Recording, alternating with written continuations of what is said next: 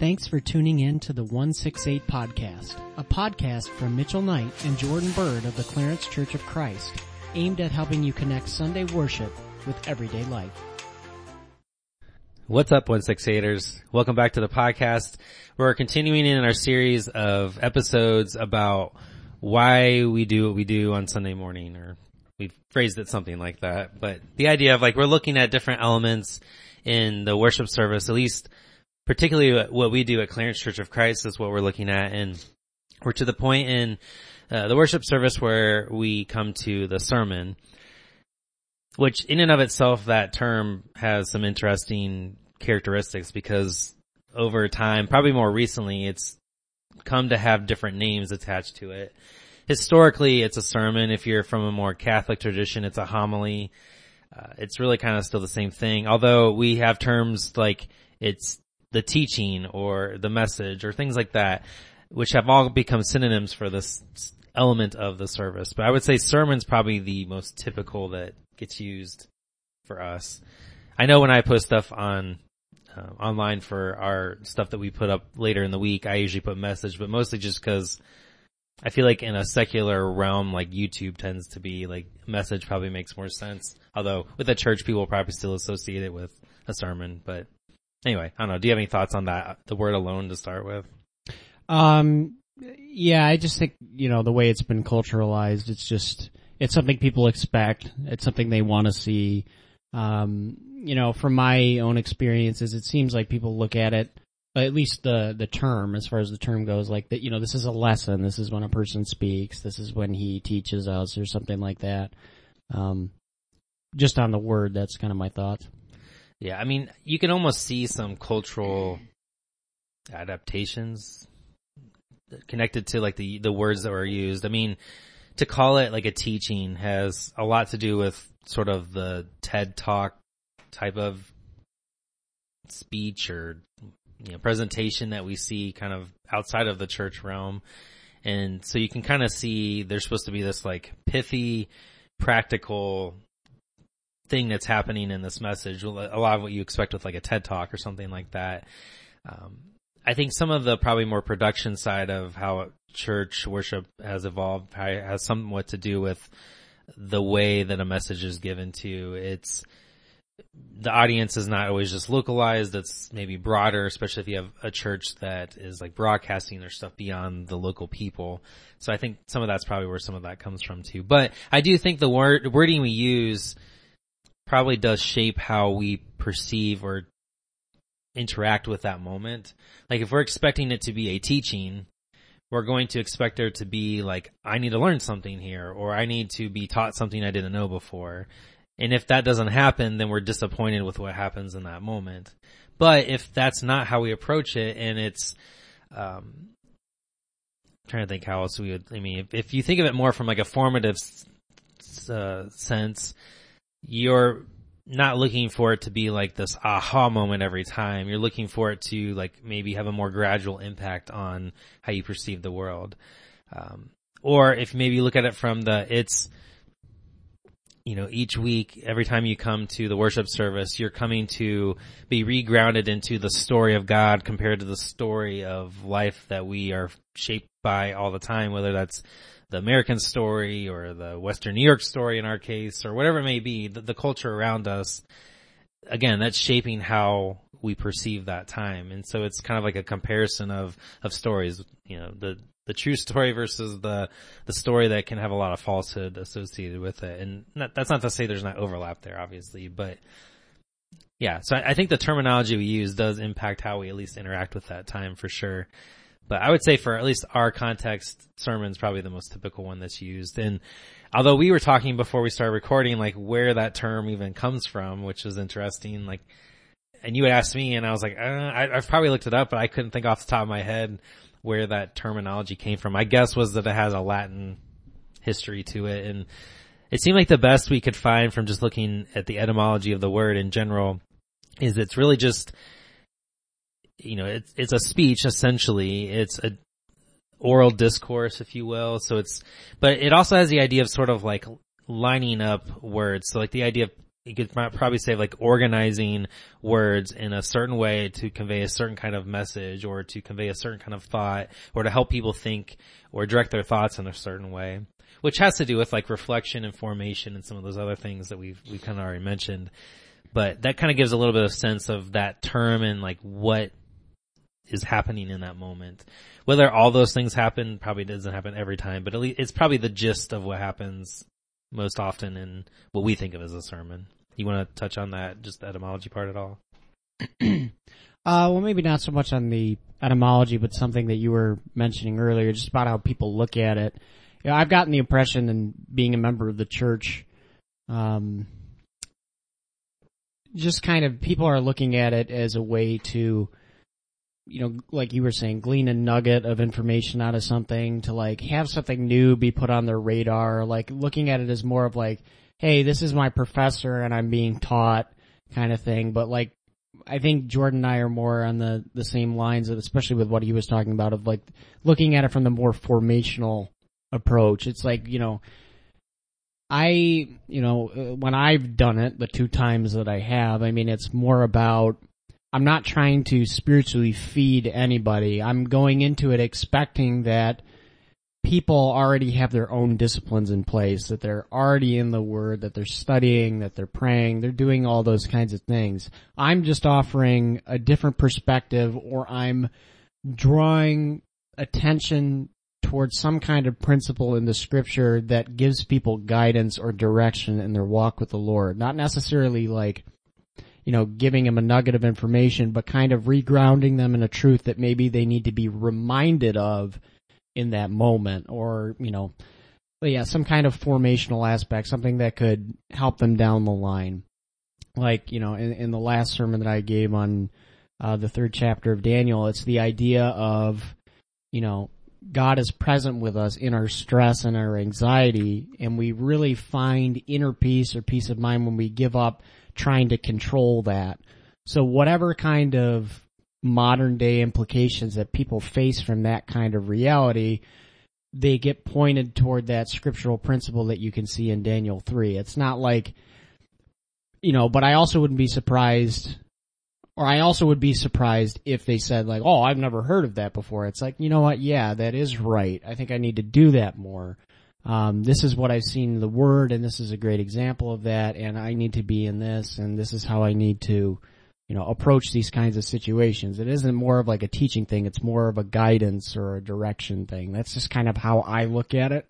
You know, I don't think that we're like, you know, a factory that produces things that just give people what they want. It's not just about feeding them. It's not about doing everything for them and, you know, wiping their mouth and hands when they're done eating. It's about, you know, setting the expectation that, you know, this is what you should be doing and we think you are, but here's something to be reminded of and to be encouraged by. So like, maybe encouragement is a better way of like summing up what I think a sermon is. It's like standing alongside people, giving them a fresh perspective, and, you know, helping them to stay the course in the walk of faith in their lives.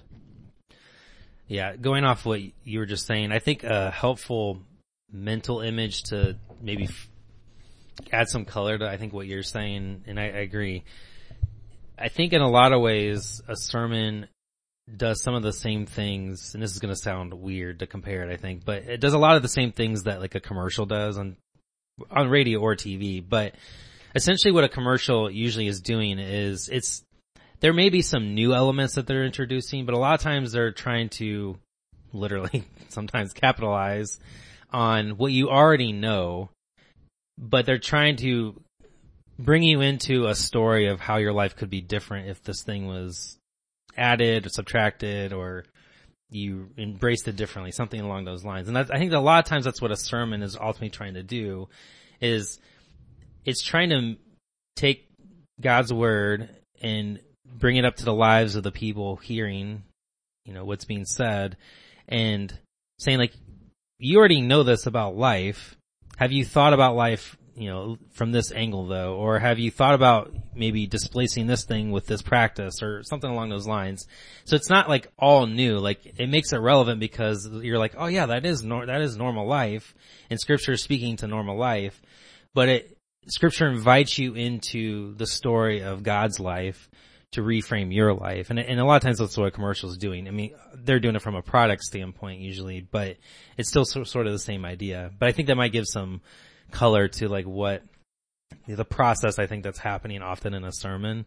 And even like in a commercial, you can have multiple sort of steps that are even offered, like, go to this website, click here, do this. Like those are 3 things right there. That's 3 subpoints. Like you could think of in a sermon where there's like 3 like directives that might be kind of given in a sermon. But sermons can have 1, 2, 3, often many points.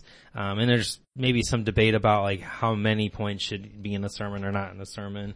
But sometimes that's dictated by the text itself, because if you're going through a certain passage of Scripture and to maybe do it any sort of justice, it's hard to divorce it from multiple points. But Scripture is also life-giving and a living thing in the fact that you can approach a Scripture multiple times and come away with different things that it impacts your life, because it's going to hit you differently in 2022 than it might in 2024 or 2 months from now, or whatever it may be. Like, life is always changing. Your perspective of life is always changing. It's not that Scripture is changing, but how it's implemented or adapted or applied or taken into your life, or you're taken into the life of God's life that you see in Scripture, that's always evolving and changing as we mature as followers of Jesus, as we develop in becoming more Christ-like. Yeah, I mean, I think what you're saying is good. It's like, with the commercial analogy, it's kind of laying a new lens to look at reality for the people that are there listening to the sermon. It's like, this is your life, this is your life, but have you considered that your life could be different with the addition of Jesus or the Spirit in it, like in this way? And that's also not to say, like, to add to it, it's not saying that a sermon can't end up actually teaching somebody or putting something new on their radar, but I think that's more of like a bonus effect. It shouldn't be the reason it's crafted, and it shouldn't be the reason it's sought out. It's more of, like we're saying, it's more of the guidance, the direction, and the advertisement of Jesus. Yeah. And again, I think a lot of the way we approach a sermon will probably dictate what we come away with it from. Like if we're expecting there to be an exposition on like every Greek word behind the English translation that we're reading or hearing of a Scripture passage, that stuff's good. Like it's meaningful, it's needed, like all that needs to be there for us to take in the message of Scripture. But that moment is not meant to just hold just pure teaching of information. Like, obviously that has to be there, like you're articulating. But like I said, even in the analogy of a commercial, like they are introducing new things within it. Like there does need to be some like educational moment to help then connect it to everyday life. Because the whole point is like trying to push you sort of further down the line of the story they're inviting you into. And so yeah, there is a educational or teaching moment or an expositional moment where you're trying to help people see things in maybe a broader light or something maybe they haven't noticed before. But that's the interesting thing about like a sermon, like, cause in the audience you have people from multiple like places along their journey of following Jesus. So for some people it's gonna be like, oh yeah, I've heard that before. For other people it's gonna be like the aha moment of, I didn't know that. I never connected those two things together. I didn't know that's what that word meant in that fuller sense. And this is where I think there's you can't ever get away from the formational side of it, because if it's only about the aha moments, you're never going to catch everybody in the room. Right. So for there to still be some meaning to that moment, I think we find that in that it's formative, in that at the least it's calling us back to or reminding us of what our life is supposed to be grounded in, or the guiding point of our life, or what we're supposed to be aiming toward, that kind of stuff.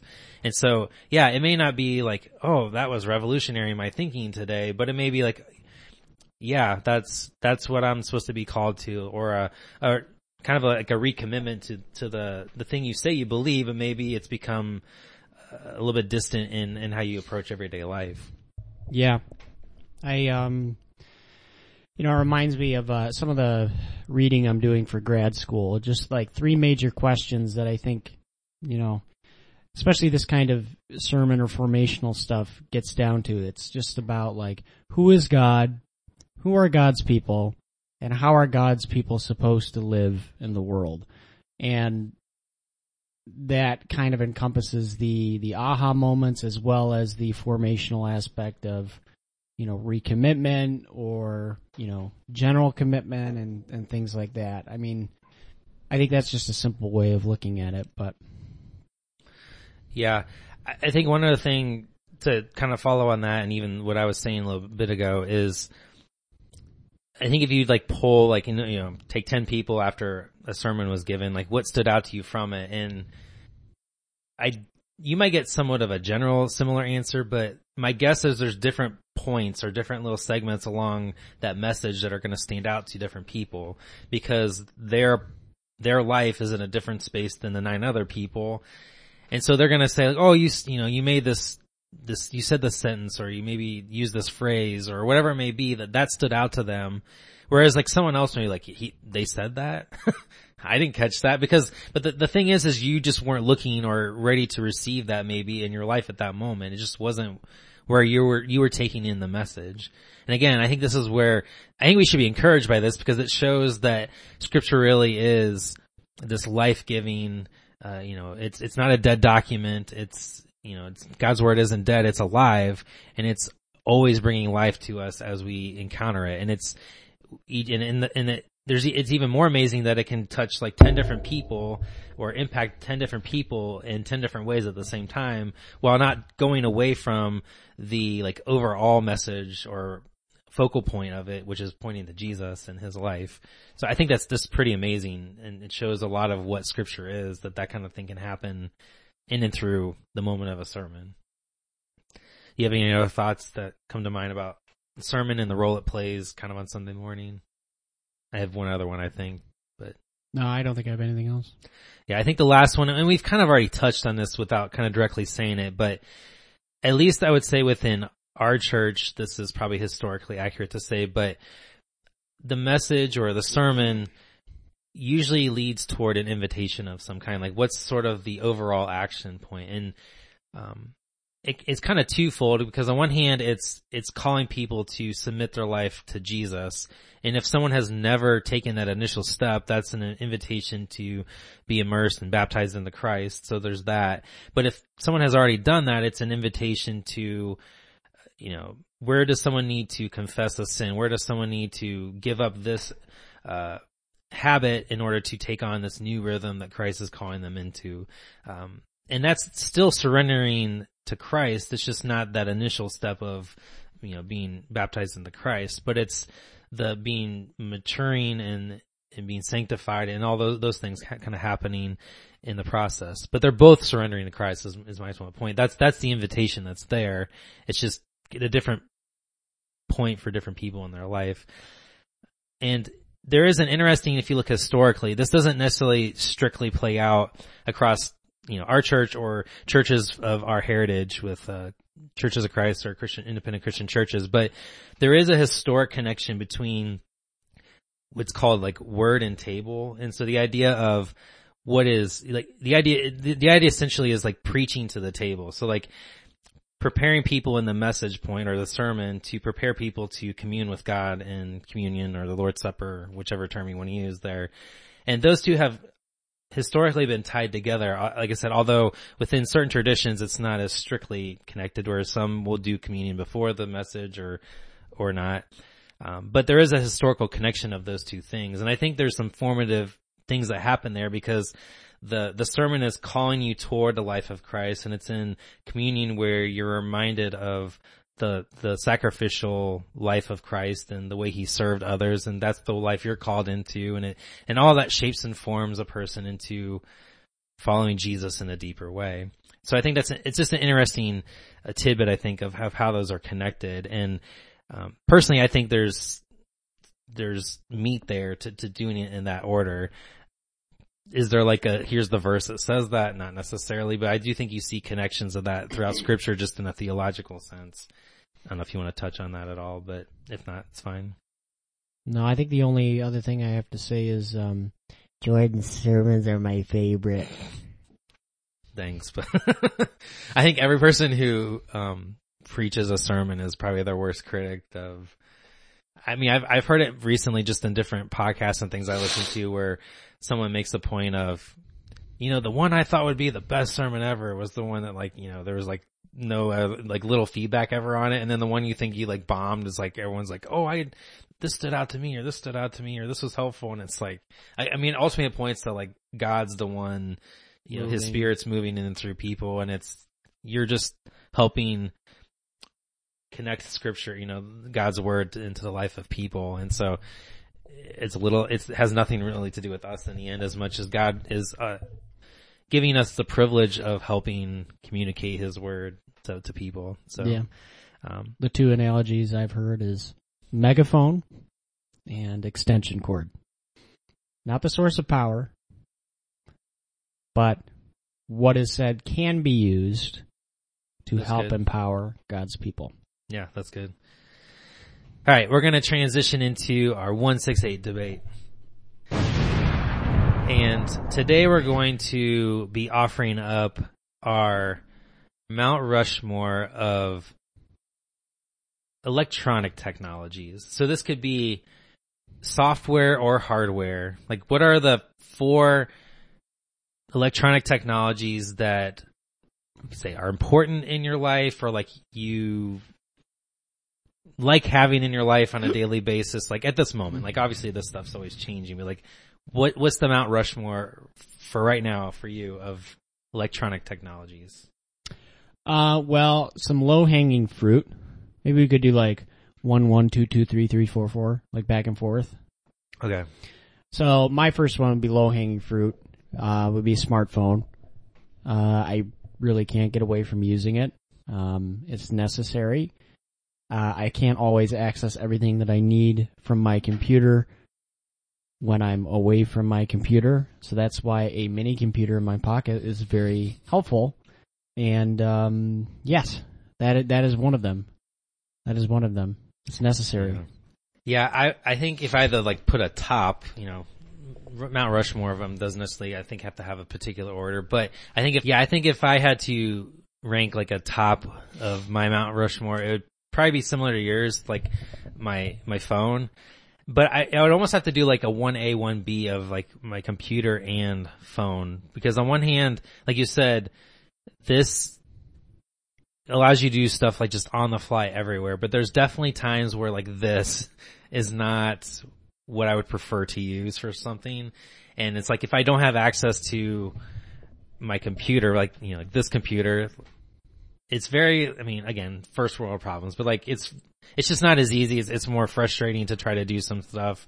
I have fat fingers, so pinching, screen pinching, whatever, doing anything on a phone can be a lot harder when it comes to manipulating graphics or things like that I might do. So yeah, but I would probably say my second one would be my computer for sure.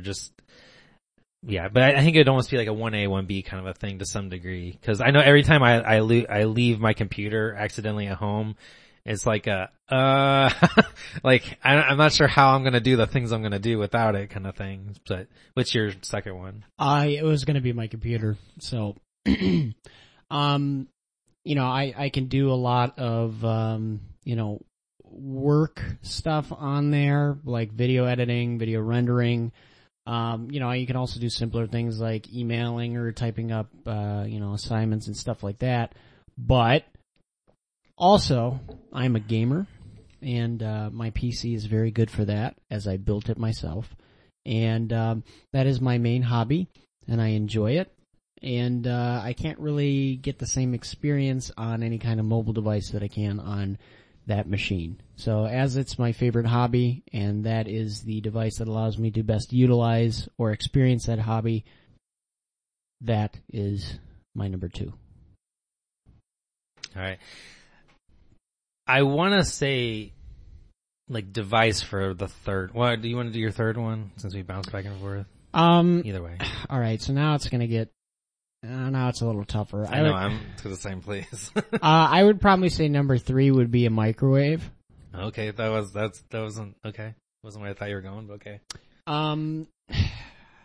Just for the main thing of just like even just reheating something, yeah, especially like hot liquids like coffee that's, gone room temperature or something because I've left it alone, or even if it's some like quick snack like popcorn or like, microwavable breakfast stuff. I mean, I'm not really a huge breakfast guy, but if I do it, it's usually like a Jimmy Dean something, or it's like a French toast sticks type thing that are easily microwavable in like a minute and 30. So it's like, that's why I hate breakfast, is because of the cleanup, especially like eggs. So different than any other No, meal. it's entirely different. And that's because, unless you're cooking eggs in a very specific way, like, even if it's nonstick, they still flake. It's disgusting to clean up. It's really gross when I see them swirl around in my sink, and it's like, I just don't like it. I don't like it. Unless I make an omelet, then, it's a little different. But,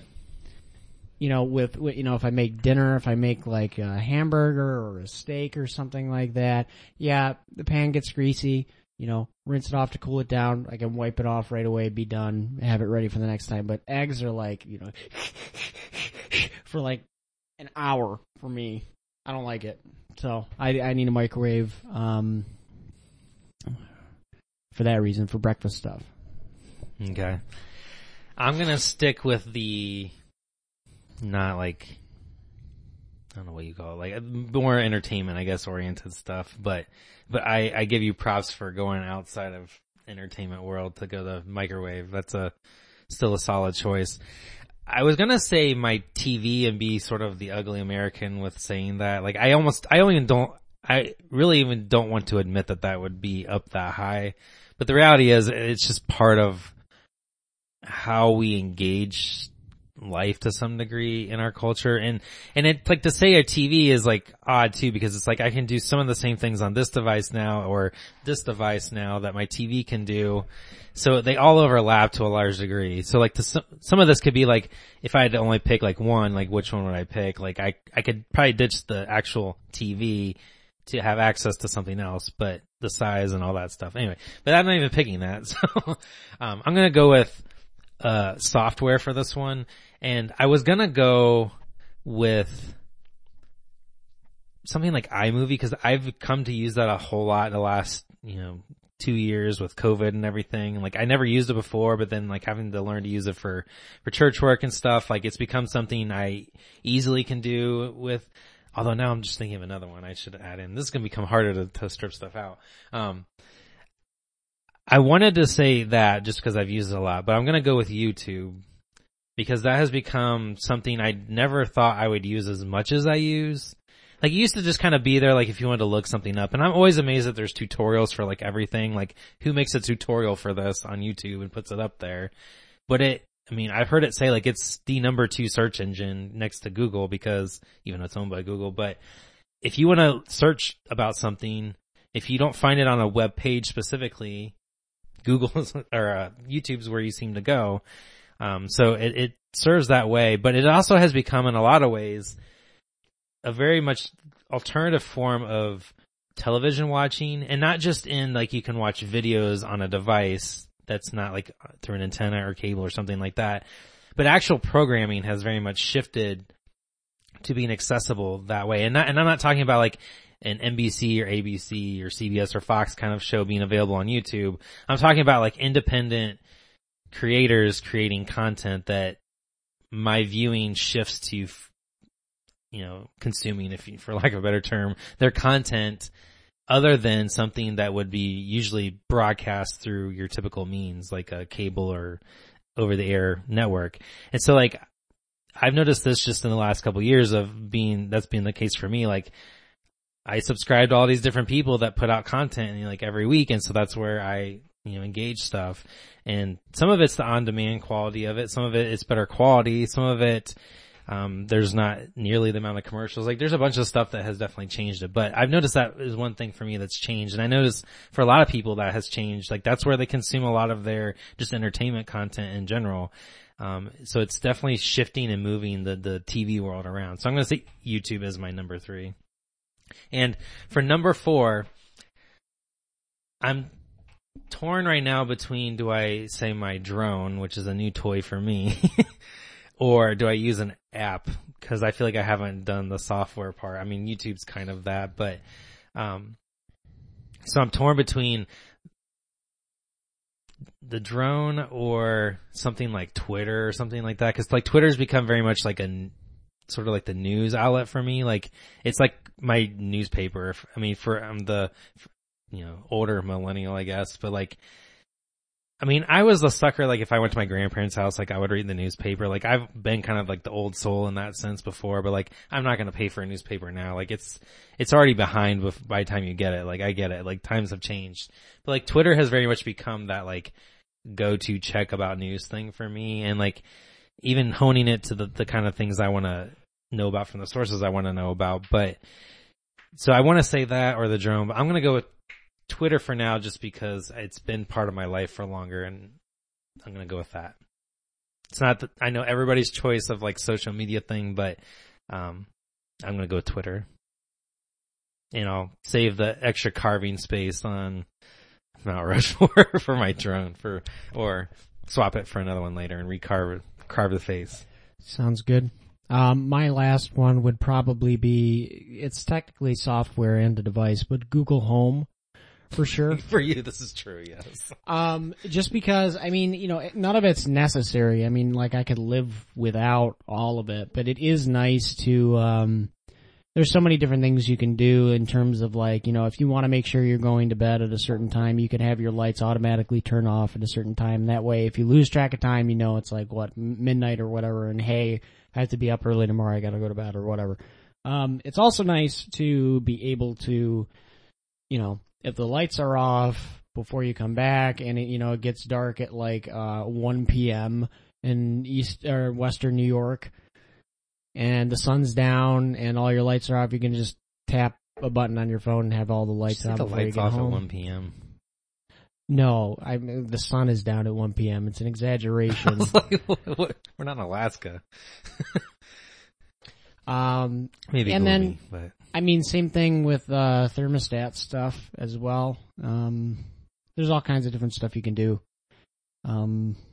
So just for the convenience aspect. But you say that now until Mr. Whispers hacks into and starts talking to you. Help. But yeah, I think that's all mine. All right. Well, that's our 168 debate. Hope you enjoyed our just thinking through the top 4 like electronic technologies that we think are important or valuable, I guess, in our life right now. And beyond that, hopefully our discussion about the sermon and the role it plays within worship and how we all come to that moment and what it can do to help us become more like Jesus. We hope that has been beneficial to you and helped you think deeper and further about following Jesus and how you worship him on a Sunday morning and how that carries into the rest of your week as well. Thanks for joining us, and we'll catch you next time. See you later, 168ers.